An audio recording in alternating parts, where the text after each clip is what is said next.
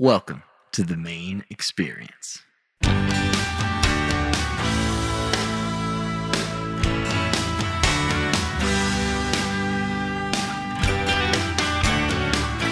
Welcome back to the Main Experience podcast. You are listening to episode 19. Thanks for joining me today, and thanks for taking the time to give this podcast a listen. I'm really excited to share this episode with you. I have a conversation with producer, director, and writer Fred Greenhalgh of Final Rune Productions and Dagaz Media. The main music feature is the track Yes Regrets by the alternative rock trio The Worst. And finally, I'll leave you with a main soundscape recorded on the Winnick Woods Trail near Cape Elizabeth. But first, I want to share with you this conversation with the wonderfully creative and gracious Fred Greenhalgh. I met Fred at a networking event a little over a year ago and was really excited to learn about the kind of work Fred specializes in, fictional audio dramas. Last summer, when he reached out to me to help with his latest project, I was thrilled to help him bring one of his wonderful stories to life. I chatted with Fred about that project called Dark Tome Undertow, available to listen to now on the podcast app Stitcher. We also talked about working with the medium of sound and what it's like being a creative in Maine. I hope you enjoy. Okay, here we are with Fred Greenhalgh. We are recording over Zoom. He's recording at his lovely home studio, as am I. And that's suiting because I think of Fred as a little bit of an audio drama guru, I have referred to him as. And that means figuring out how to build stuff and make things in the remote recording world of 2020 and now 2021. So welcome to the show, Fred. Hey, this is so much fun. Thank you, Jason. First of all, I think I want to talk about audio drama, or what is the preferred vernacular for this type of project, because I've also seen so that debate because going people on. Like still getting fights on the internet about this kind of thing. So you've been awesome. We got to work together on this project, the Dark Tome since Undertow. And I've been calling it an audio movie, which now it's funny because since I've been doing this, it's been like, is it radio drama? Is it audio fiction? Da, da, da. And even people, I don't know. I get it because people have been in the space for a while, feel like, well, this is the thing. And I think, I don't know, if you listen to it, I'm happy. Right. Because right now there's a debate about, it's not really a podcast, which is true. Like a podcast is like a distribution format. It's not a type of thing. Whatever. I'm calling Undertow a audio movie to suggest that it is a story that is fully told in the course of, it works out to be almost 4 hours, 10 episodes. It has, dialogue. It's dialogue driven with cinematic sound design and music. And it feels like a long movie. So, but you can call it whatever you want. I love that. Just listen to it. Don't call me late for dinner is all.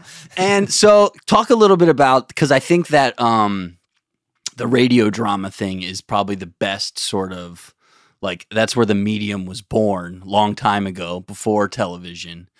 So I guess that's probably the best comparison, right? Yeah. War of the Worlds type thing. As you look at this sort of wider field of audio storytelling, which, I would argue goes back to as soon as we mastered the ability to communicate around a campfire and tell ourselves ghost stories and myths and legends and the story of the hunt and all that good stuff. But, in the kind of modern era, if you look at people, so I'm 37, I got into this in the mid 2000s where podcasting, you sort of still had to write your own RSS XML code to make an RSS feed work. And it was pretty, kind of geeky terrain of the internet. And just sort of generationally, when I went to film school, I still had some of those old school professors who blindfolded me and made me change physical film in a bag in the dark. And if you expose that film to light and you ruin that tape, you failed the class. And there was this super badass kind of attitude.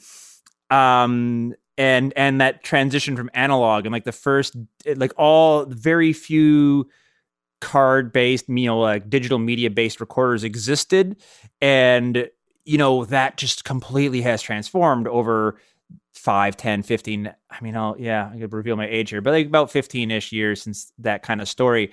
And so vis-a-vis how that means in terms of like what is radio drama, like, yeah, I didn't grow up listening to radio dramas. Like, I'm not of that generation, though I did and later in life realized that I had like the old NPR Star Wars on tape, and I'm like, oh yeah, I do remember those. And they had R2-D2, and you flip the page, now flip the page, and all that stuff. But I didn't call it radio drama. I didn't know it was called radio drama. But I did discover it. A college friend was into it, and sort of like when he learned that I liked weird sounds, like, oh, you should check out these radio dramas.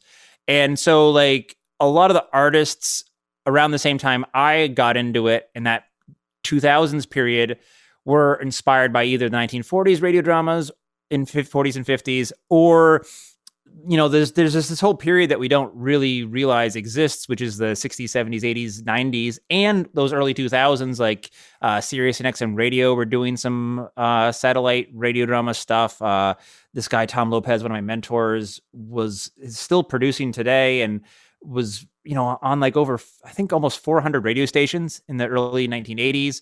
And that set of influences has been replaced in the last 10 years by people who are native to podcasts, just because of generationally they've grown up with podcasts. And so I think if you sort of look at what the shows feel like, that is one of the differences. Like if I go back to one of my earlier projects, The Cleansed, my long form radio drama, it feels a bit more like a radio drama because it kind of has like the big announcer welcome you to the show, and then the episodic nature of it feels like a radio show in a way that I think the people who've grown up around podcasts sort of have no loyalty to form or runtime length. Like I still was of an age where I had a radio show that had to be 30 minutes. And so my brain sort of got programmed to work in 30-minute chunks. And now in the world of podcasting, that's not as important. So just, I think it's really just everything evolves as time goes on. And I don't know. I still think the people who've grown up on podcasts still should go and listen to both the classic old time radio as well as some of those middle year radios. There's some really, really good storytelling was done in those periods of time. But I also think, I love that people are not allowing what came before to chart what happens ahead. Because right now we're in a period of time where there's a huge amount of innovation and breaking of the rules, a much more inclusive approach to who gets to tell the story, who's the hero of the story. All that wonderful stuff is happening in podcasting. So yeah, that's why I think, like there are people who probably don't even really like I don't ever like commercial radio. I even going back, when I first in the 2000s, like as soon as there was an option other than commercial radio, I got into it, and I was in that era where like my beloved classic rock stations like 105 TOS up in Western Maine used to play some crazy stuff late at night, man, and then they like got bought out and it just sort of lost the soul. And so I definitely have, anyone from the commercial radio space who thinks that like, oh, how did this podcasting stuff take over? Like, I'll tell you exactly what happened. Like this like hyper corporate approach destroyed what was cool about it.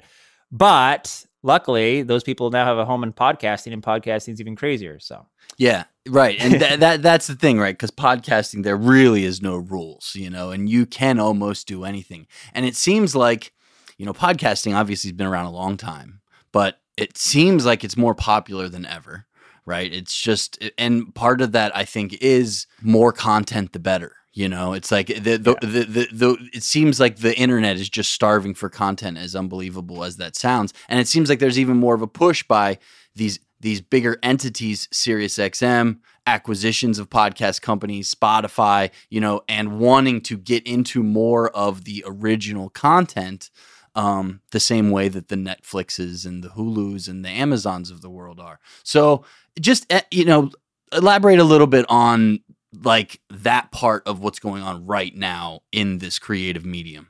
Yeah, I think there is a generational shift on demand versus real time content, right? And that's not a totally very original thought. Like the founders of Gimlet, that was what they were saying, a few years ago, was like, yeah, even as of this moment, a ton of money gets sunk into commercial radio and on ads that people know don't perform.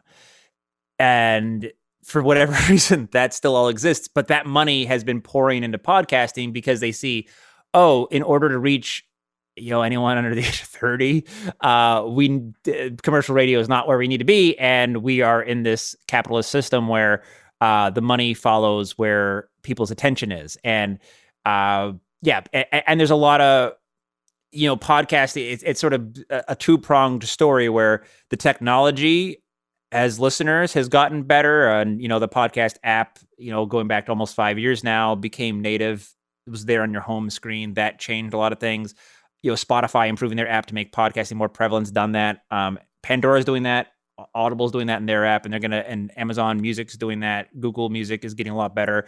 So it's a little bit of a self-fulfilling prophecy where like you start surfacing that content in front of people and they will start consuming it. And then when people start enjoying that content, they want more. And, for what I do in the audio drama space, that's all we've ever wanted, because it's never been this like zero-sum game where like, oh, I don't want you to listen to that person's show. I want you to listen to my show. Like, we all know as a community of creators that if you get hooked on this kind of storytelling, you're going to listen to more. And so we all are constantly spreading love, creating playlists of like, if you like the Dark Tome, you'll also like this, you'll also like that.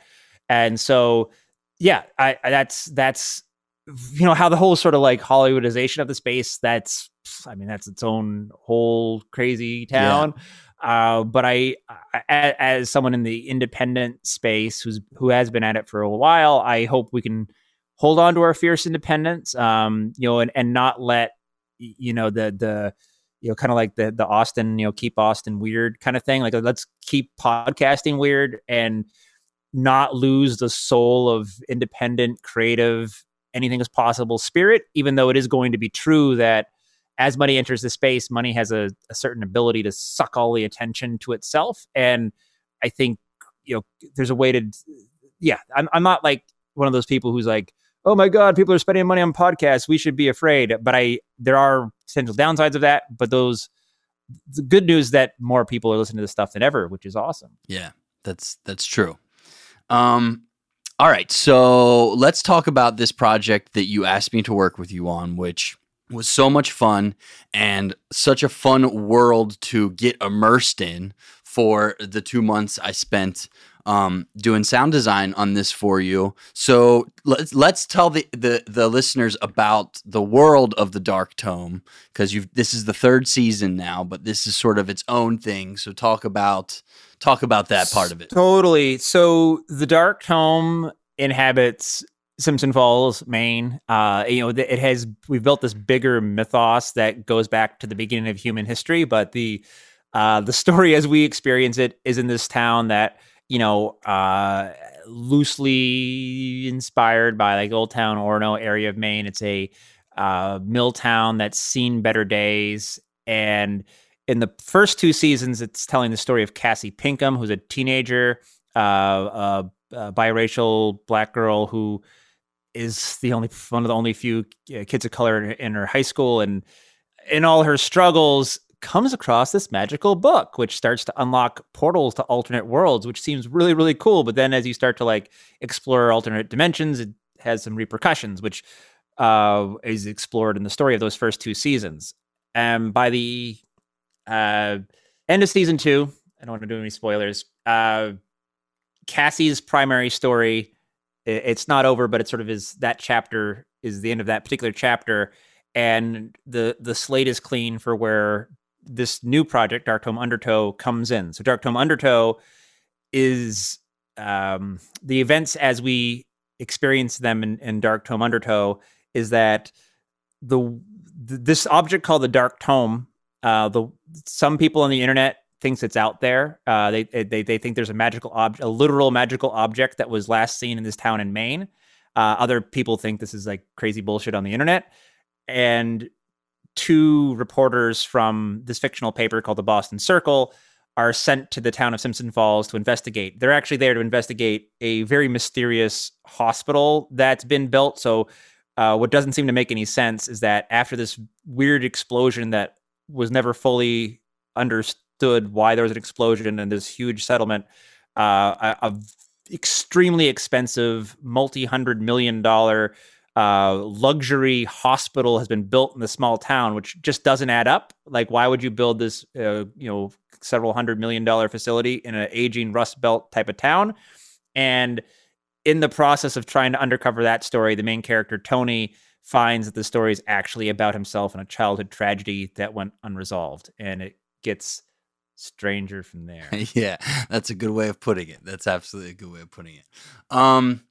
So when you asked me to come on board with this and you sent me the like backstory of the Dark Tome and I read it, I was floored because of the rich history that you have behind this thing. And I think that's probably a piece of really good storytelling, is having a rich history to build upon, which I found really fascinating. And then to then go into this new story that has so many details that's so relevant to what's going on in the world, and having all of it sort of like connect and make sense, and, alternate universes and flashbacks, and how did you do it, man? Because it seems daunting to me. It all just sort of like grew organically. The original concept for Dark Tome came out of when we finished Lock and Key, Joe Hill's amazing graphic novel series, Gabe Rodriguez. Me and my partner Bill DeFries, who sadly has passed, we left that with a good relationship with Joe, and we'd already, just because we're both like sort of horror buffs, talked to other horror writers who are like, oh, we should do like a horror fiction podcast anthology. And there's actually a woman at Audible, Martha Little, who I recently talked to her, and she'd forgotten this conversation, but she had sort of said, you got to do something more original than like just having a host introduce your horror show. Like the original was going to be kind of more standard framing of like, hi, I'm a host and here's a horror show short story and da-da-da. And so when I was sort of challenged with this idea of like, how do you do a horror anthology in a different way? I sort of came up with this idea that like it would, kind of like never ending story kind of trope where there's like a magical book that brought you into the world of the story. But then it was just sort of like this game of improv, yes and that kept getting bigger and bigger and bigger. And that especially happened. Wonderful friend and collaborator Christopher Reynaga of the Point Mystic podcast, which I also highly recommend. We have very similar tastes. Like his first episode also came out the same month that the first season of the Dark Tome did, and also featured Joe Hill in a totally different way, but it's brilliant. And so we're like, we just have to be friends. And he'd proposed that we do a crossover episode, and he just kept asking me questions. Well, and there had been all this stuff I'd sort of sewn into the first season about Dark Tome lore, but he kept asking me questions that forced me to actually like sort of write down on paper what it all meant. And then by the end of it, we're like, holy cannoli, this is a real world we've built here. It's like the frame story is more of a story than the story is interior to the frame story. And and so much so that by this third season, it is the actual story. There's no story within a story anymore. It is fully this world. So it really just, just like creative things go. It was just a collaborative experiment that has kept on growing and going and growing. And in this season in particular, what I will say, I did this very extremely random freelance gig. I don't know how I ever got in the database, but it's like BBC Radio 3 in Scotland said, hey, Fred, you're in our vendor database in Maine. There's the world expert on Arthur Craven is in Freeport, Maine. And we've sent a reporter from Scotland to go meet with this guy, but we need someone to do, it's a double ender. So we need somebody to record him. And I'm like, sure, I'll come out on a Saturday and record this. And I don't know anything about this guy, Arthur Craven, but fascinating character. And that's a podcast called The Escape Artist with BBC Radio 3. Highly recommend it because this guy, Arthur Craven, is nuts. And it's like this person who really just changed identities and changed personalities and sort of essentially, quote, rebranded himself many times in life, vanished, never was known whether he died or like just changed identities again and slipped away. He escaped, the draft in World War I, and he did all these crazy performance art things. He's a big inspiration to like punk rock, just a very fascinating character. And after this very random gig, because I wasn't really sure where the Dark Tome was going next, but I said, what if there was like a Dark Tome season that was defined not by the Dark Tome's presence, but by its absence? And so what if there is like, instead of playing with like, these are all the attributes of the Dark Tome, what if we created like negative space? And so this really powerful magical artifact that we've built this huge rich mythology around, what if that sort of like disappears, but creates kind of like a black hole that sort of draws people to it? What would that be like? So that was what we were playing around with. And I would also say, like, in our current era, like, right, we're in an era, we were just talking this before we went live about, where truth and fiction become blurry, and we literally live in a society where you might meet two people on the street and two people essentially inhabit alternate realities because the set of facts on which they believe the world is governed are different. And like, I'm not like, there's no sort of like political kind of that part of it's not interesting to me, but that idea that like reality is not this sort of concrete thing we can touch and really wrap our head around, but is actually this sort of like fuzzy thing where the harder you try to like pin down the truth, the fuzzier and squishier it becomes. Like, that idea was interesting to me. And then finally, at some point, I gave myself permission to sort of like start digging into my own personal stuff. And so if you look at the show, like, the character Tony has a lot, like, it's not Fred, but there's a lot of growing up in a small town in Maine at the time I did in that. And Tony is literally probably the same exact age as me. And his experience of that town and the angst he has around that town is very much autobiographical. So yeah, because really at its heart, this was another really important thing as various people helped me kind of like, midwife the story into the thing it ultimately is, was that actually, if you strip away all the supernatural elements, it's really a story about childhood tragedy. And it could work with no monsters, with no time travel, with none of that.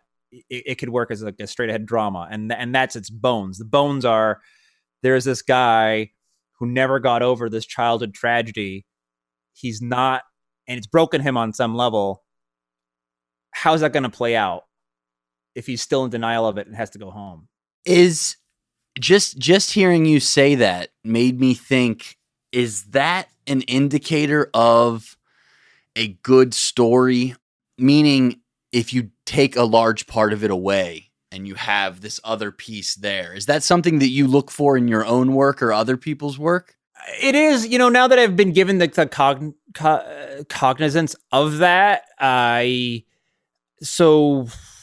almost 4 years ago now, got paired with a really great development executive, Jeffrey Glazer, who was from Fox, who had stewarded a number of shows people would have heard of, was with the podcast provider Wondery at the time, and we were at that point talking about a new sci-fi series. It didn't end up happening, but he just, I never really had that kind of like TV maker background, but to sort of hear how like a person who's really good at show development starts talking, like that was one of the tips he gave me. So he said, like, okay, like cool, I get it. That show was also about, it was different, but it was also about sort of like what's real and what's not real. And he's like, well, the story has to work without that. Like, what is the story actually about? Like, is this about like, and if this story could work and it was also in the Middle Ages or also in the future, then it's a good story. And that's how you get people who are not just sort of like genre junkies to enjoy it, if it's really a truly human story. So I don't know, like everybody, whatever your tastes are, like if you just like completely forgettable stories with shit that blows up, like I'm not gonna judge you.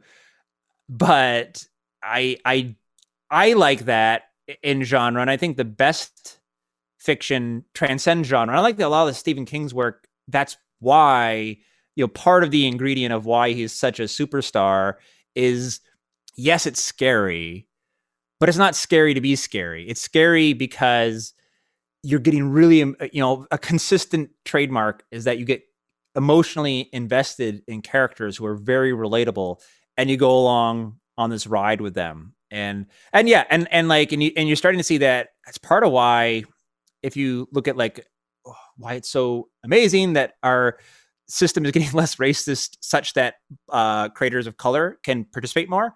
Like you look at a film like Get Out, and if that was about, frankly, if it's about white people, it's a much less interesting story. But if you sort of see it as what it is, it's like, oh, this is like a commentary on America disguised as a horror movie. It is so much scarier. And there's a lot of Afrofuturism books that are kind of the same way. It's like you're using the clothing of horror that we know and the clothing of science fiction that we're familiar with, but you really actually you have stuff to say. Like you're not just doing this because you love things that go boom and blast sounds and again, like I said, everybody needs whatever media they need to cope with our crazy world, but I do really like it when stories are work on a really human level and have characters who connect beyond that. And I think that's, honestly, not to get too like metaphysical, but we are in a place where we are a very divided country, a very divided world, and stories have the ability to help you transcend that. And that's where it's really powerful. I'd also use like Black Panther as an example. Like there's a lot of stuff, like if you just want to watch it as a badass Marvel movie, you can. But if you also want to say, I never thought about what this experience was like for this group of people in America, but seeing it sort of like by being distilled into comic book characters helps me get some of this. Like that's fine. Yeah. Like we need other ways to talk about these big issues that just don't set people into their camps as soon as a conversation comes up. So yeah, I think that's a quite a rabbit hole, but it's about that's kind of my thinking about the stuff I seek out, which yeah. No, it's so valuable because I took a music production course where they talked about like the meaning and purpose of music, and the instructor's thought was the purpose of music is to elicit emotion. And that was the first time I ever thought about music that way. And it was like, oh, duh, of course that's what it is, And now I think that when I see all sorts of different art, whether it's a painting, whether I'm watching a movie, whether I'm watching a television show, whether I'm reading a book, it's like I find myself looking for those underlying things. Like, what is this storyteller trying to tell me through this, as you said, clothing of a thing that you're digesting because it's just another thing you're watching or listening to. So I love hearing those sort of specific types of storytelling pieces that good creative people will latch onto and sort of run with. I want to talk about the medium of sound a little bit because I've never worked on a project like this that was so creative and so only audio. And I found it incredibly liberating to, as a sound designer, to not be restricted by some exterior action that's going on, by a picture or a live performance or something like that. It was just really refreshing to just have words on a page and then create the world. So talk to me a little bit about like the medium of sound and why it's so fun to be able to just make whatever you want. It's a magic trick. It's a magic trick because what you're doing, right? Why does magic work? On some fundamental, we know that like David Copperfield is not actually manipulating, physics, but we want to believe that, and we lend ourselves, like what do they call that? Suspension of disbelief, right? Yeah. So we are giving that as the audience, and the craft, the magician is using that to and their understanding of how you perceive things to like manipulate that for creative effect. And sound in audio, you really have to do that. So it's really important that the story works, because if the story, like you're not, if the story is really not believable, you don't have a lush visual matrix to just sail people along with. So the story has to really work. But what you can do is, because it is participatory, and especially the kind of audio I'm creating requires input from the listener. Like if you're going to I think you could listen to this in the gym, you can listen to it in your car, that the mix will work for that. But if you're like, I know, like if I'm listening, there's certain podcasts where I'm like, I'm going to be vacuuming, I'm going to absorb like 30, 40, 50% of what's actually being said, but I know I can sort of follow it. This is not that. This is something where you have to give something to experience it.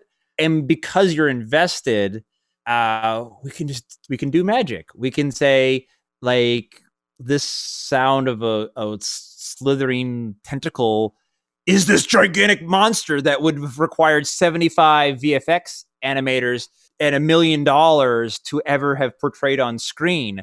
But like, it might be, you in a mop bucket with a sponge, and a reverb thing. And it's just wonderful, because what you're doing, you are like hacking the brain. You're saying, how do humans interpret sound? And how do we use what we understand of the psychology of sound and the history of how people associate different sounds and their perception of sound to create this effect? And it's, I know it's tremendously liberating, because you can also do it in quite an economy of time. Like for an audio project, we put a ton of time in this. Like you said, you worked on it a solid 2 months. I'm putting an additional almost a month into it. And it was 4 months before that of writing and recording and all this painstaking work. But compared to, like, how many years does it take for them to come up with the Star Wars movie? And how many people? This is a very lean and mean team in the end, actually, for the scope of the storytelling you're doing. And because of that, because we're not talking about, oh, this is a multi-million-dollar thing, we don't have, all these money people involved, which, like, you can go look at the interviews of the people at the highest level of entertainment, and it's extremely stressful. And sometimes there's enough buy-in where they're able to do really cool, creative, edgy things. But most of the time, you're kind of fighting against a system that's like, you got so much money and so many people involved that they do tend to play it safe. Like, that's just kind of the people who break through it because they've like overcome that system, not because the system's designed to allow people to take risks and do crazy creative stuff. So this is that sweet spot where we have this amazing palette, which is your cerebral cortex. We skip your optic nerve. We're hacking straight through your brain, through your ears, and hopefully you enjoy the magic tricks. Yeah, right. It's like, man, you just wanna at night, sit down with a drink, make sure you got nice headphones or sitting in front of a nice pair of speakers. And I'm really excited to listen to the first episode, because I haven't heard it since I've finished working on it, and you have sort of taken it over.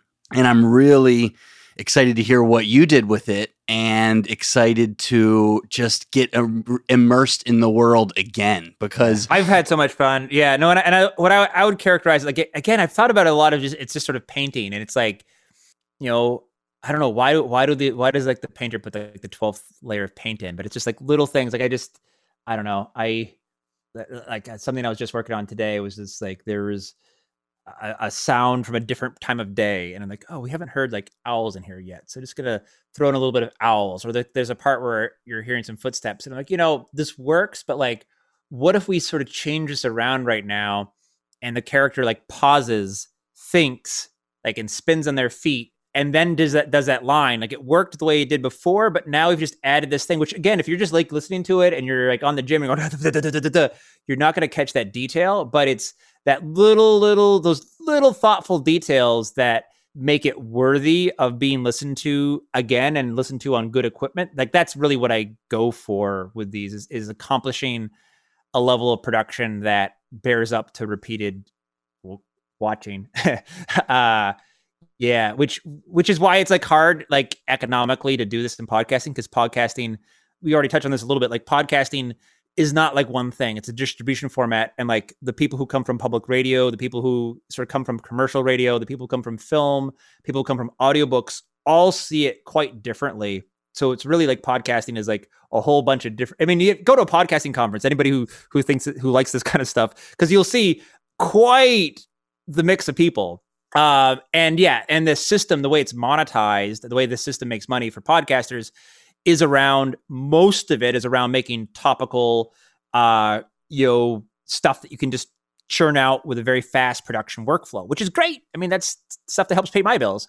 But this is something different. This is like, like I said, it's like a painting, it's a portrait, it's something that 20 years from now will stand strong. And again, I would say that, like, Tom Lopez's The Mist in 3D sound, based on the Stephen King book, that was recorded in the 1970s, and that holds up today and is scary as hell today.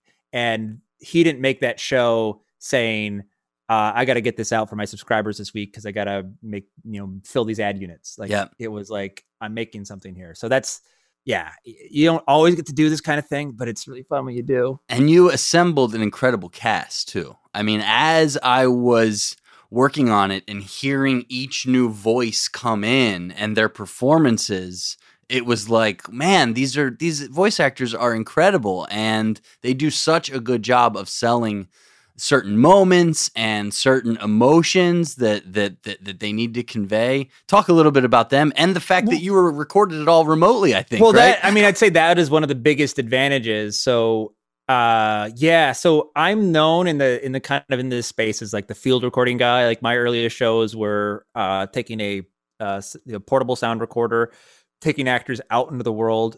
We did so much fun stuff. So there's like the mills down in Biddeford, Pepperell Mill Plaza, and Doug Sanford was so cool. He let us through a connection of the Biddeford High School. We would take actors, like there's like underground catacombs and stuff there, and we would that was how we were recording. We were recording like, let's put you in the physical space to go with the headspace of the piece, and we did Lock and Key that way.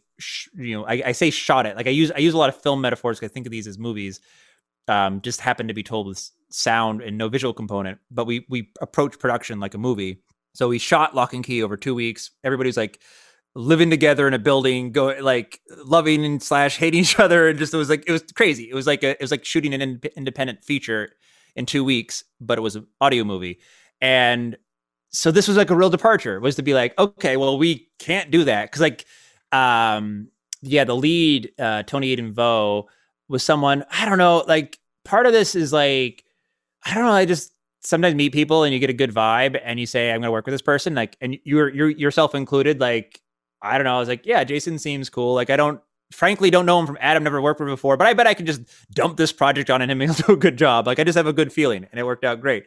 And like, Tony was one of those people who I met him through a mutual friend in New York. I'm like, yeah, I'm going to work with you on something at some point. And when I thought this would be recorded in the studio, it was like, yeah, we'll, and it was going to be a stretch financially, but like, look, we'll figure out a way. We'll get an Airbnb for you to stay in. Won't it be fun? We can stuff you full of lobster. You can be hanging out here in Maine, and we can like do some of this stuff. We can take you. You can put you in the car, and you'd be driving around the car, and we would have done it on location. And it was like, well, that's not going to happen, thanks to COVID. So, but then it was like, okay, let's open our minds here. Time to adapt, right? What does COVID open up for possibilities that were not possible? It's like, well, Tony can stay in New York. Okay, cool. What does that look like? And if Tony can be in New York, who's to say that anyone else has to be in Maine? And look, I have a counter argument, which is like, I am deeply, deeply invested in the Maine creative community.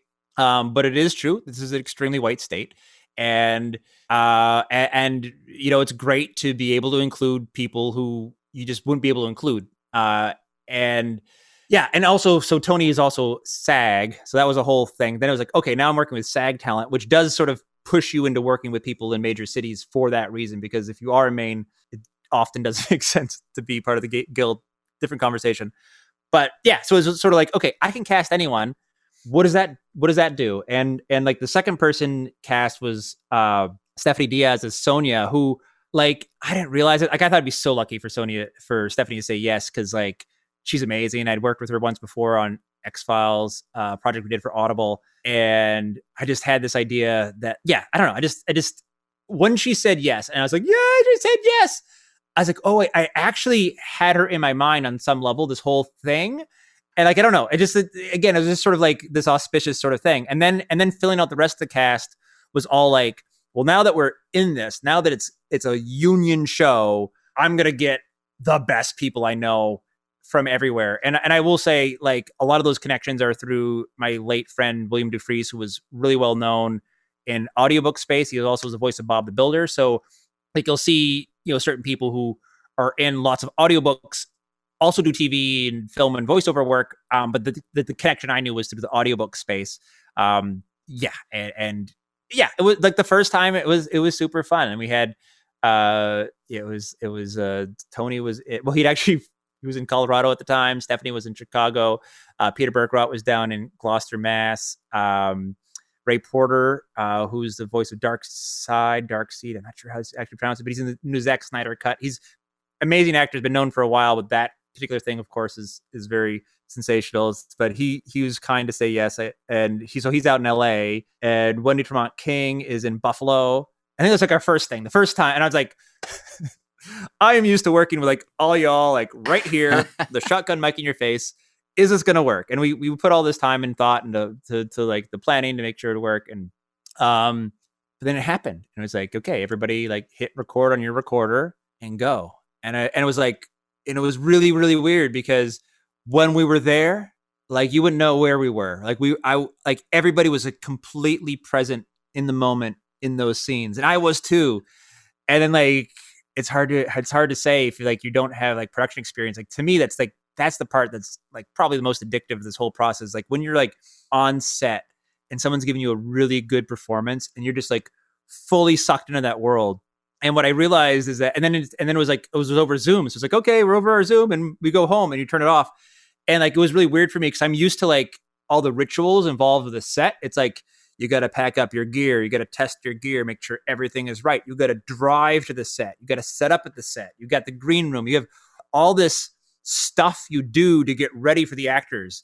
And so to have it be like, I'm just Fred walking around and I press a button and now I'm on set was really actually kind of trippy in my mind. Because then I would like be done and I'd be like, whoa, I'm like back. I'm like still here. I'm still in my house. Like what the heck? What, man? It was a little cerebral, but it was so fun. Cause I would say, and I don't mean to be like too like lavish language here, but I really think this is what almost everything I've been doing in audio fiction has led to this project. It has talk about the music a bit. You heard what Hubert he did a great job.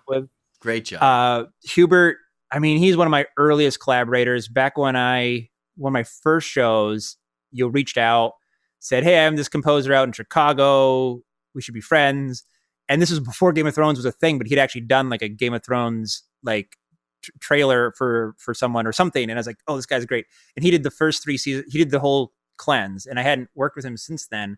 And so we got him, kind of got the band back together. We got you and like, yeah, it has like this, this like sci-fi edgy sort of medical vibe part. And it's got this, all these recordings, it's got really good voice performance. It's got these a lot of gritty, realistic, real world recordings that help sell that sense of it's actually Maine and it's actually this really, really real world.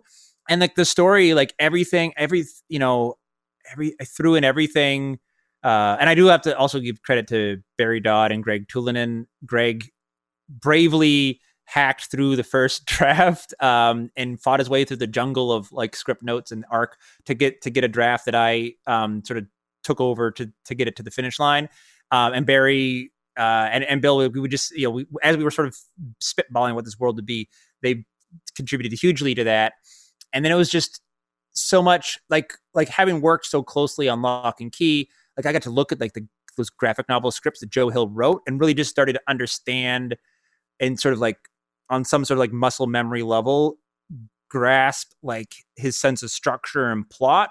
So all that's in there, and then just yeah, I don't know, and just like dialogue and keeping the dialogue as tight as possible, and to have as much subtext as there is, and so I realize this is Fred's never-ending rabbit hole rant kind of things, but what was really gratifying about working with a cast that is of the caliber of cast I got to work with is they could see that, and they could see, oh, I see what Fred's going here, and they could do that yes and thing and say, oh, there's a moment here to take this what could be a throwaway line and like add this dimension to the character, and there's these little touches of like how the little glimpses you get into Tony and Sonia and like the Digby Madge character, that's Ray Porter and Wendy King, and they're these like in many shows would kind of be also would sort of feel like throwaway characters because they're like maybe they're just there for comic relief, but they inhabited them and made them real and added all these really nice touches. And yeah, it's just so fun because it's like I said, at the end of the day, we're just a bunch of friends playing make believe, and we hope that you have fun with us. I love that. I love that. Well, I can't wait to listen to it. I know I had so much fun working on it, and I found myself sometimes like spooking myself because I would get so in a moment of some crazy monster sounds or some crazy weird thing that I'm making, and I've got sounds bouncing around in my skull, and then like my wife would like appear over my shoulder and be like, it's time for dinner. I'd be like, oh my God, sorry, you have no idea what I was just listening to, you know? Like, yeah. No, and I love because I'm in the sort of my second pass of the final mix, and I just finished episode 6.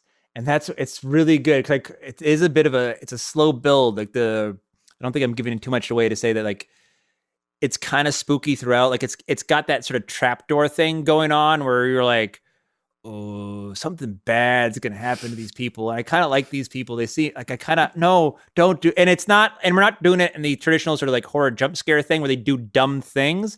But you see that there is a certain inevitability to where the story is going. But you also don't know what's going to be the bad thing. Like I think we'll see if it works for people, but for me, it's just like, you just have this, like, something is not right here. And I'm not sure I know a lot of things can hurt me in this town. I'm not sure what's going to be the thing that actually gets me, but I'm worried. And Hubert did a really nice job with the music of doing a lot of that unsettling, unnerving. Oh boy, okay, something's going on here. They just seem to be doing something ordinary, but something crazy is about to happen. Yeah. And I will say there's also some humor in there too, which there's tons of funny stuff. Which is something that Bill, my friend, my friend Bill taught me, was like, if it's all just glah, glah, glah, glah all the time, like that just gets tires you out. There's some funny scenes as well, which I think is helpful because again, they're funny, but then they disarm you just long enough that you don't see the knife coming into the back. Well, I did not plan on talking about the Dark Tome for this long, but I kind of thought this may be how it happens because but both you and I have spent so much time working on this world recently. So let's tell people where they can listen to it at. All right, cool. Yeah. And I'm delighted because I've been living in this world myself and not able to talk to anyone else about it. Right. So depends on, I don't know when this episode will be coming out. The first episode of Dark Tome is coming out on the 14th of January, 2021. And the first episode will appear in the Dark Tome's free feed. That's, Dark Tome, wherever you get your podcasts. To hear the following episodes, you will have to be a subscriber to Stitcher Premium, and you can get a free month of that. There's like a promo code DARK, DARK. So basically, I'd recommend check out the Dark Tome feed, listen to the first episode, and if you want more, you check out Stitcher Premium, and all the marketing gobbledygook will be attached to the episode. And they'll be coming out weekly. So I think the final episode of the show will be coming out in March. Cool. Yeah. So a slow rollout over the next couple months here in 2021. Well, yeah. I'm anxious for the world to hear it. That's for sure. And I also want to add that the first 2 seasons of The Dark Tome are available on Apple to listen to, right? So, and is there any, you have other work too that's available on there as well, right? Tons of stuff. I mean, just look for me, at Final Rune, finalrune.com. I have all my works there, and including like a free workshop on how to do this stuff. Because I also am like the biggest advocate on people getting into it. Yes, I wanted to ask you about that because I've seen you're active on social media and really supportive in some of the audio drama groups and podcasting groups. So just talk a little bit about that course and if someone's interested in this, what if some steps are. I mean, so my what I ended up doing is my company website, my sort of Fred the Mentor website got split up this summer. So the Mentor website is finalrune.com, finalrune.com. I put out like a dozen of my early show scripts up to about year 2010 that are just completely available for free, non-commercial production. So if you just want to be like I literally have sound design students all over the world who like just want to practice on something. Those are available. I have a 10-hour video lecture. So this spring, during all this lockdown stuff, trying to figure out what I wanted to do with my life. And I really wanted to pay it forward because I've been really blessed to have a lot of mentors all over the world who gave me time and resources and helped get me into audio drama. And so I felt like the best way to honor them was to sort of pay it forward. I've wanted to do more teaching. And it was sort of like the pandemic said, well, I got nothing else going on this month, so let's do this. And it was a pretty popular course. And so all those were recorded and are up there available to watch on demand. Someday they will kind of get slightly more polished because you could tell I was like my first time at bat and kind of winging it a little bit, but it exists, which is a lot better than it not existing. So that's all at finalrune.com. And like what I'll tell people is like, this is such a welcoming medium. It's so easy to break into. You can really stand out in a way that like, if you're going to get into writing or even filmmaking, it can be really hard to sort of break through the noise. But in podcasting, even though it is busier than it used to be, it's still quieter than a lot of other media. So you'll get audiences to your stuff. And so, yeah. And so I'm just always trying to get people to do it, whether you're in Maine or you're in Uzbekistan. If you have a smartphone, you can make a story. Yeah. Yeah. Oh, I love that. I love that sentiment. And that's what a lot of this podcast is about is you having a creative idea, you should pursue it and don't let anybody stop you from doing it because there's more resources than ever out there to bring your creative idea into the world. Yeah. And as Maine-based people, like, I think we, in a weird way, like the pandemic has been good because like there used to be this sort of sense of like, I don't know, let's say like sort of provincialism, but like say you had a contact in like New York or LA, it would be really hard to like not have it be like normal to have like a face-to-face, like, oh, you sound like a really cool person up to whatever you're doing. Like next time you're in New York, come drop me a line, next time you come to LA, come say hi. And you're like, well, when's that going to happen? And now like everything's on Zoom. So this idea that like, oh, you're not like quote legitimate because you're not like, you don't live in Manhattan has sort of evaporated. And I hope that lasts. And I also think like here in Maine, we have like access to the outdoors and we have like a, really fine creative community. A lot of really cool people who are indigenous to Maine and are coming, choosing to live in Maine and are bringing all these talents to Maine. So I think like, if I look at where we're going, like, yeah, our tourist economy took a pretty good whack in COVID and the traditional economies, the paper mills aren't coming back, but there's so much more we can do here by opening the door for creatives. And I'd love to see like, I don't know, like we didn't, like, I don't know where the conversation stands on sort of like Maine film tax credits or anything like that. But I know people have sort of said like, this could be like a North Carolina of the North of where you could attract people to bring money to Maine. And you've got all these people, you've got actors, you've got sound designers, you've got people who can help with sets. Like you've got all this talent. Let's like put them to work. And so, that's kind of how I have that's my ethos for everybody. Like, I think everybody should be creating stuff because like life is too short to just live in drudgery. But like for Maine and specifically, I think us seeing and recognizing our own worth and putting it on the world stage is really important. And people are interested and people are watching. And this idea that you have to be in a big city to be serious is so 20th century. Yeah. I love that. I love that. No, it's true. It's true. I've met so many creative people, filmmakers. There's a lot of stuff going on up here, and it's a small community, and a lot of people know everybody else, and people still will leave and go do gigs elsewhere. But I think, like you said, with COVID and real estate is going insane up here. And, I know specifically of one engineer who had a studio in his house and sold his house because a guy sold his studio in New York and was moving to Maine and was bringing his music business with him, so, and that's just one guy that I happen to know, but I think that's happening all over in a lot of different industries, in the creative ones included. So you're a Mainer through and through. Right, you were born here. I am one of those. Right. If I want to be a jerk about it, on my mom's side, going back to the Revolutionary War, including someone who fought in the Battle of Machias. So wow, okay, that's legit. Which, to be fair, has possible problematic elements, but we won't get into that. Maybe I don't know. Now I don't know anything about the Battle of Machias. Just now that, like how.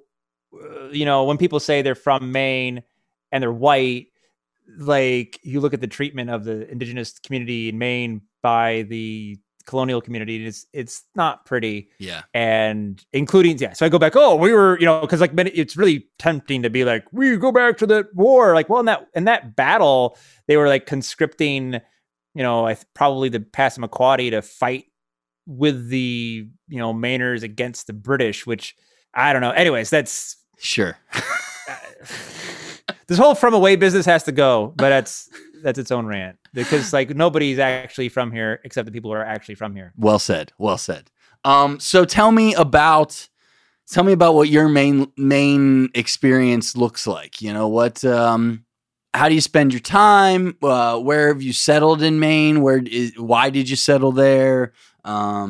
What do you like to do? What's Maine to you right now? Yeah, we've been talking about this. Like, I get to live my best life. I get to work, collaborate with people all over the globe. Like I said, there's this project. 5 people in 5 time zones. I work. Get to next week. I'm teaching a course in India over Zoom, and then I collaborated with this guy in Belgium, and like you get to be everywhere. But then I can before we got on this call, I was out in the woods and I got there's like this cool river. I get to chill whenever world gets crazy. I go back to the river, remind myself that that's actually real, that this whole human Zoom world is completely made up.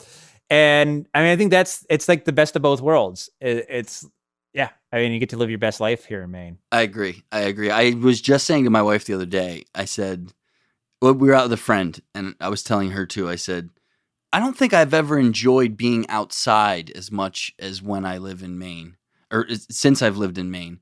And I don't really know why that is. And, I have a dog, so that gets me outside more probably than I have in the past.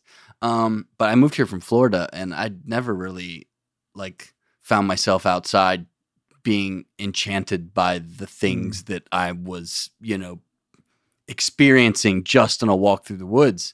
And within the first week of moving to Maine, I was like, oh my God, I forgot how much I missed walking through the woods, and there's something so magical about that. So yeah, it really is a special place, especially if you're a creative person, to have that for inspiration. Well, yeah. And I think there's also but as you say that, it's like, it is truth. There's a lot of beautiful places in the world. The world's a beautiful place.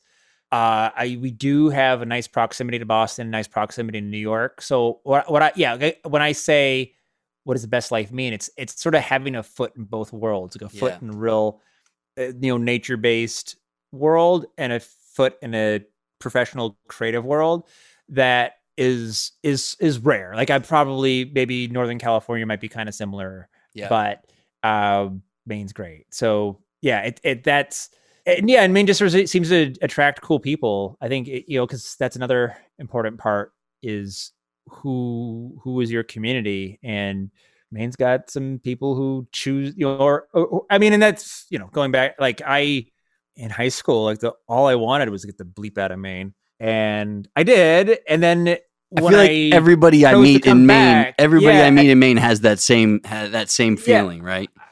I think feeling that it's intentional makes a huge difference, and knowing that, I don't know, man, I don't think townies are that bad, but I definitely had baggage with the whole townie thing, and then it's like, but you can just choose. You can choose to be here. There's definitely still part of my heart that's in New Orleans, but like I'm not like missing the fact that I don't have the hurricane evacuation plan. Yes. Yep. I've done a few hurricane evacuations and spent my days either putting sandbags down or running with your tail between your legs. So I know what you mean there. I think everybody feels that way where they grow up, right? And it's like, I think you hit the nail on the head, choosing your own destiny, right? Maybe, it's like people that maybe never leave where they grew up feel trapped there because they feel like they're trapped there, and the reality, and I always have, I traveled early, right after high school, started traveling for work professionally, and it changed my point of view on a lot of things. And that's my advice to young people, my nieces and nephews that are graduating high school and stuff. I'm like, travel, do not be afraid to go somewhere to do something, because those experiences will inform the person you become, Yeah. And you can live anywhere and be a global citizen. I guess I will say another thing about Maine is that it is definitely authentic. Like you don't, like there's something to the weird roadside attractions, and there's not like a lot of pretense in Maine. So that's another part that's really, there's just, I don't know. And this reflects my art too. Cause like the amount of nerdiness spent into like making sure certain sounds sound exactly true to a kind of sound that's in my head.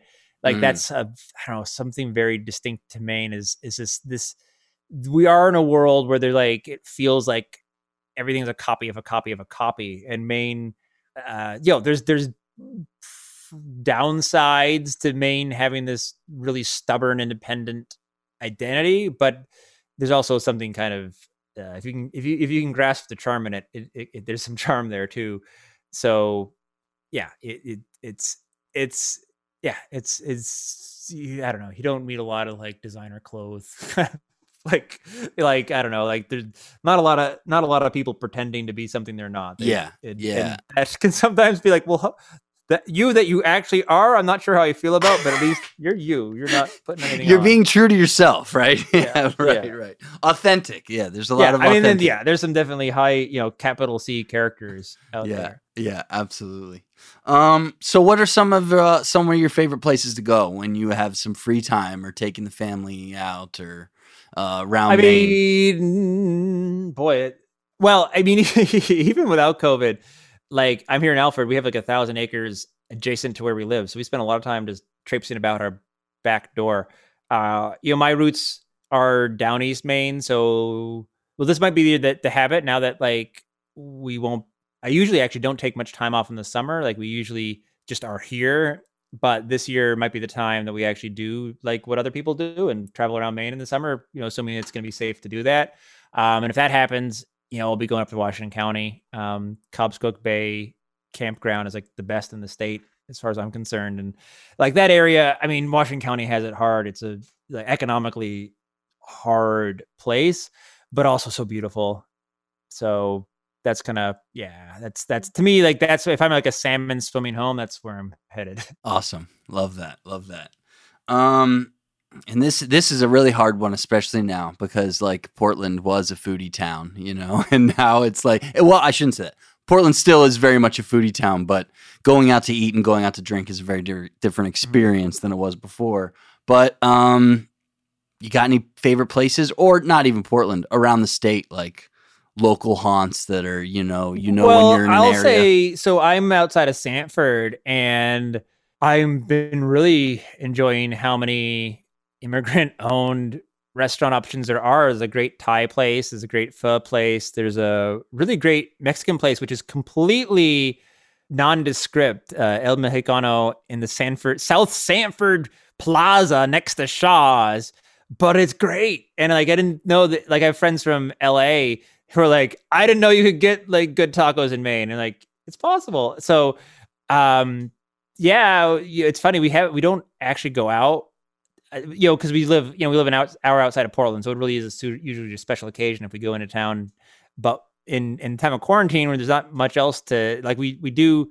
I mean, a lot of our lifestyle revolves around food. Like we're out here off the grid. We raise our own meat, poultry, turkeys, and chickens, and like the amount of our life that revolves around food is very significant.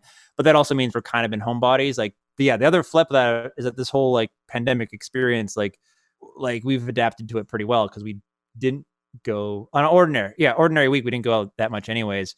But yeah, we've actually gone out more because it's like, you know what? We're gonna, well, it feels less like, oh, I'm treating myself to going out to eat, or more like, well, I'm participating in keeping these businesses open. Yeah, sure. We gotta go out to eat. Yeah, right. So yeah, we've actually ordered out a lot more than we used to. Yeah. But yeah, I hope Sanford gets its mojo. I mean, I earlier, depending on what you include in the final cut, like we were talking about Biddeford, and it was really cool to see.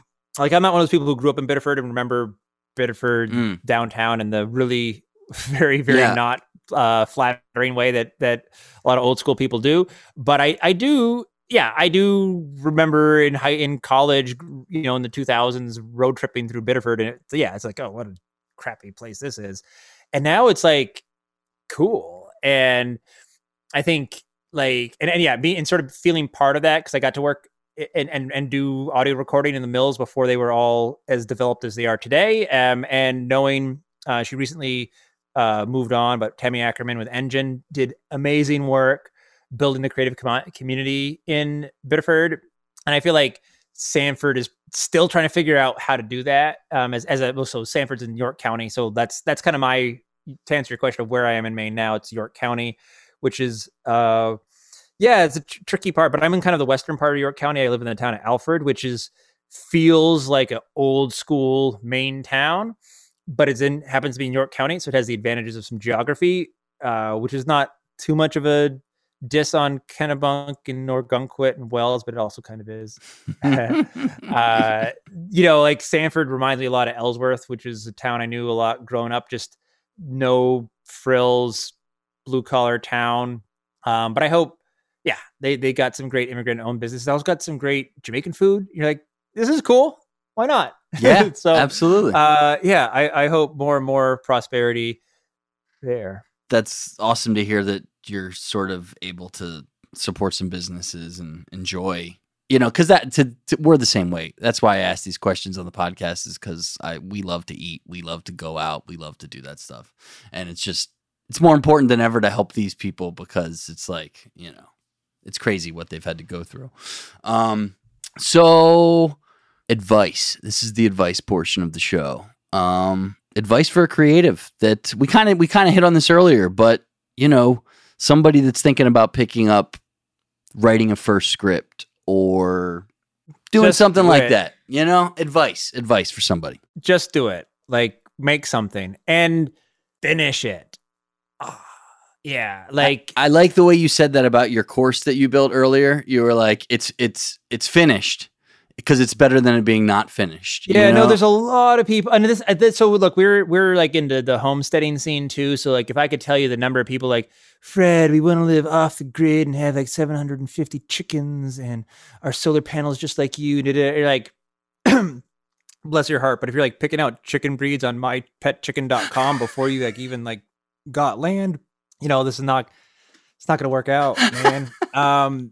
It's just do something. Yeah. And if it's the off grid thing, it's like, just start. Yeah. Just start. And if you want to come up with like if you just like, I don't know, I think some people really just sort of like fantasizing on Pinterest, and they'll like just go and be like, here's my magical house. I want to live with the fairies out in the woods. And this like, they get something out of like that sort of fantasy and like sharing it with their social network. And they don't really in their guts intend to ever live out that fantasy. And, you know, if that's making you happy, fine. But there's also the people who I think yearn to make that a reality. But just if you will allow yourself to say no, like, you will defeat yourself. There are, you know, all sorts of little demons in your brain. They're going to tell you why you're not good enough, why you're not smart enough, why you don't have the right piece of gear. I mean, the number, like, right, you said you're on podcaster forums. Like, the number of people who never record a minute of a podcast because they're like agonizing over like what bleeping microphone. It's like, record the damn thing on your smartphone, okay? Like, figure out whether you like talking before you spend $500 on gear and 3 months researching all the microphones, okay? Just do something. No, it's so true. The biggest thing stopping us usually is ourselves, you know, we got to get out of the way of our own selves and people are always worried about the end product not being something that whatever, but the point is that the process is what totally is the process is the thing, you know, that's how you get your 10,000 hours. I miss. So one thing I'll say that was really important for me is I got a show on WMPG, community radio station. Was one of the first things out of college. Wonderful radio station. And I think it's a little harder now because of the pandemic, but like basically you can just like knock on their door and take a course and start getting into radio. And what was really valuable there is for 6 or 7 years, I made a show every week. And I made a show every week. And go back and listen to episodes 1 through 100, and they were not that good. So the only way to get good is to go make your first 100 episodes right now. And if you listen to your first one, you're like, well, it's not as good as Ira Glass. Like, well, guess what? He's been kind of at this for a minute. Like, just make something, make another something, make another something, make another something, make another something. And then it's going to, you're going to, and if you find that you hate it, good. Like, hopefully you find, if you find that podcasting is not for you, way better to figure that out when you've invested $50 and like 50 hours and not $500 a gear, right? And you've like redesigned your basement for a podcast studio and you realize that you actually kind of hate it. Like, it's like, I got it. I got egg cartons on every square inch of the wall. It's like $700 of foam. I got this. Like, no, just start. Make another. There's a really great writing coach guy, Steve Barnes. And his like thing is like the secret to writing a novel is to write a sentence a day. And he says, okay, I know the math doesn't work. Like, if you write 365 sentences, is not a novel, but we're going to find out it's like kind of like running, like half the effort is like getting on your running clothes, getting on your sneakers. And if you say, okay, I'm just going to run down the block. Well, guess what? By the time you run down the block, you're going to keep running around the block and you might keep going from there. So it's the same thing with writing or podcasting or painting or playing the guitar, whatever it is that you want to do. Just like every day, just give yourself the simplest goal. Like, I will pick up the guitar today. Okay. And I'll play one chord. And then you might find, well, I got the guitar out. I played a chord. I can play 2 chords. And then suddenly then you're creating that habit. Yep. So that's been a hack that's been helpful for me. Cause I'm definitely one of those people who's like, if I'm not doing a 1 hour workout, and if I don't get up at 6 a.m. and write for an hour, I'm a failure. Be like, nope, my goal is not to like do this measurable goal. My goal is to one step each day, one step each day. And especially with the world that is a flaming dumpster fire right now, some days that step, it's like you're pulling your feet through quicksand and you're like, it's all I could do to turn my computer on. And other days it's like yesterday, a lot of people were like in a complete state of existential despair. And I was like, I don't know. I got through a whole mix. I worked for almost 3 hours. Like, it was one of those days where like, I was like dark. I'm like, what the hell just happened? The 3 hours had gone by. And I'm really grateful that was the case. But that's not because I'm some sort of magical person. It's because I've built a habit of just getting at it every day. And yeah, not everybody, you know, I understand we live in this capitalist system where wages aren't what they should be and housing costs are insane. It can be really financially very difficult for people to like create the space to create. And I don't know, I don't really have great advice in that situation other than somehow find yourself 15 minutes, like cancel some streaming service or Yeah, something. no, that's great advice. Like just a small amount of time. Don't say, oh, I have to find an hour every day to commit to a thing. Find 10 minutes every day to commit to a thing. Because I guarantee almost everybody farts through 15 minutes on Facebook. Easily, easily. You know, absolutely. Well, thanks so much for coming on the show, Fred. It was really fun to talk with you about the Dark Tome specifically, so in depth. I'm really grateful that you brought me on board and you allowed me to have a creative outlet in a year that was pretty crazy. And I just had a blast putting the story together, and I can't wait for it to get out there in the world and for people to go on this ride with these characters. Oh, I can't wait. Yeah. It's going to be so much fun. It's fun. Thank you so much. Like I lavish praise because this project would not have happened without your contributions. Yeah. I mean, that's what's fun about it. Like I grew up, like I started as a novelist, and it's a lonely craft, Frank, right? Like it's a lot of like staring at a screen by yourself.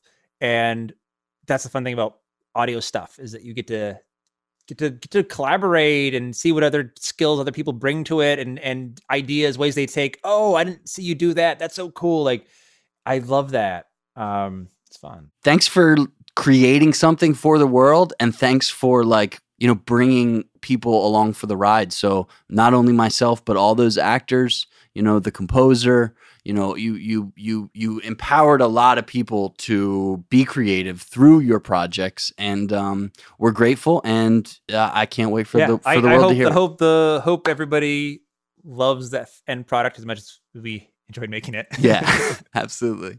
All right, cool. Thanks, Fred. All right, rock and roll. Thanks so much to Fred for coming on the show and bringing me along for the ride on his project Dark Tome Undertow. Now is a great time to go sign up for Stitcher Premium using the promo code DARK to receive 1 month of their premium podcast service for free. Once you do that, you can binge Dark Tome Undertow along with tons of other great audio content for all ages. Fred is an incredibly creative guy who always has projects in the works. Check out his Final Rune Productions website, where you can find tons of great content on producing audio dramas, and the Dagaz Media website to see all of the different projects he is helping to bring to life. Check the show notes for those links. Next up, as part of the main music feature, I have the new single from The Worst, off their second full-length album being released in spring of this year. Hailed by the alternative press as, quote, the glorious love child of Joan Jett and Kurt Cobain, The Worst is a reminder that rock and roll is very much alive and well, and this track proves it. Here's The Worst with Yes Regrets.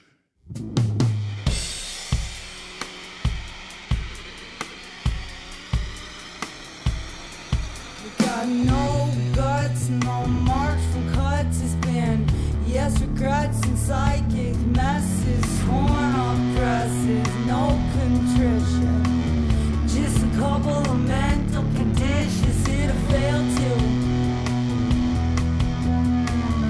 Did I fail to say I'm sorry?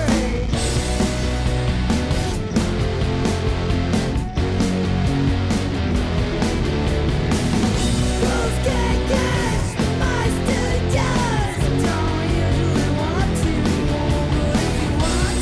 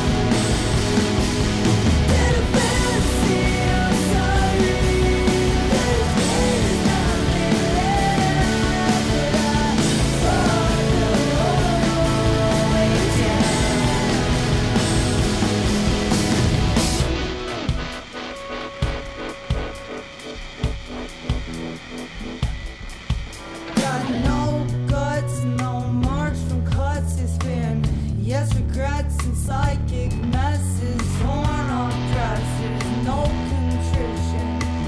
Just a couple of mental conditions. Did it fail to?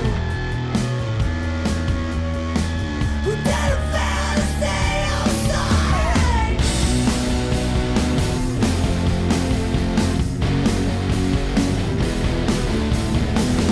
Wolves can't get the mice did yes.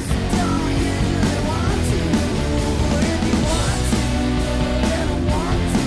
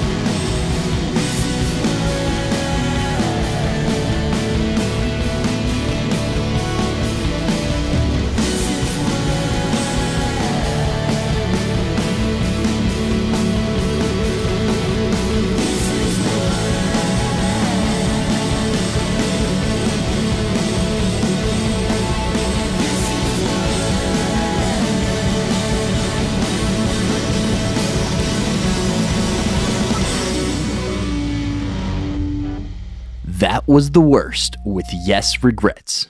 Be sure to check out more of their music on Spotify, and you can find the new music video for Yes Regrets on YouTube. Check the show notes for those links.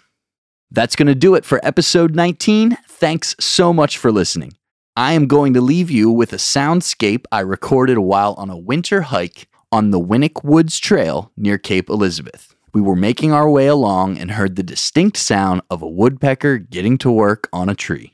Luckily, I happened to have my recorder along, and I was able to sneak right under him to capture these sounds. Thanks for listening to the Main Experience podcast, everybody. Until next time.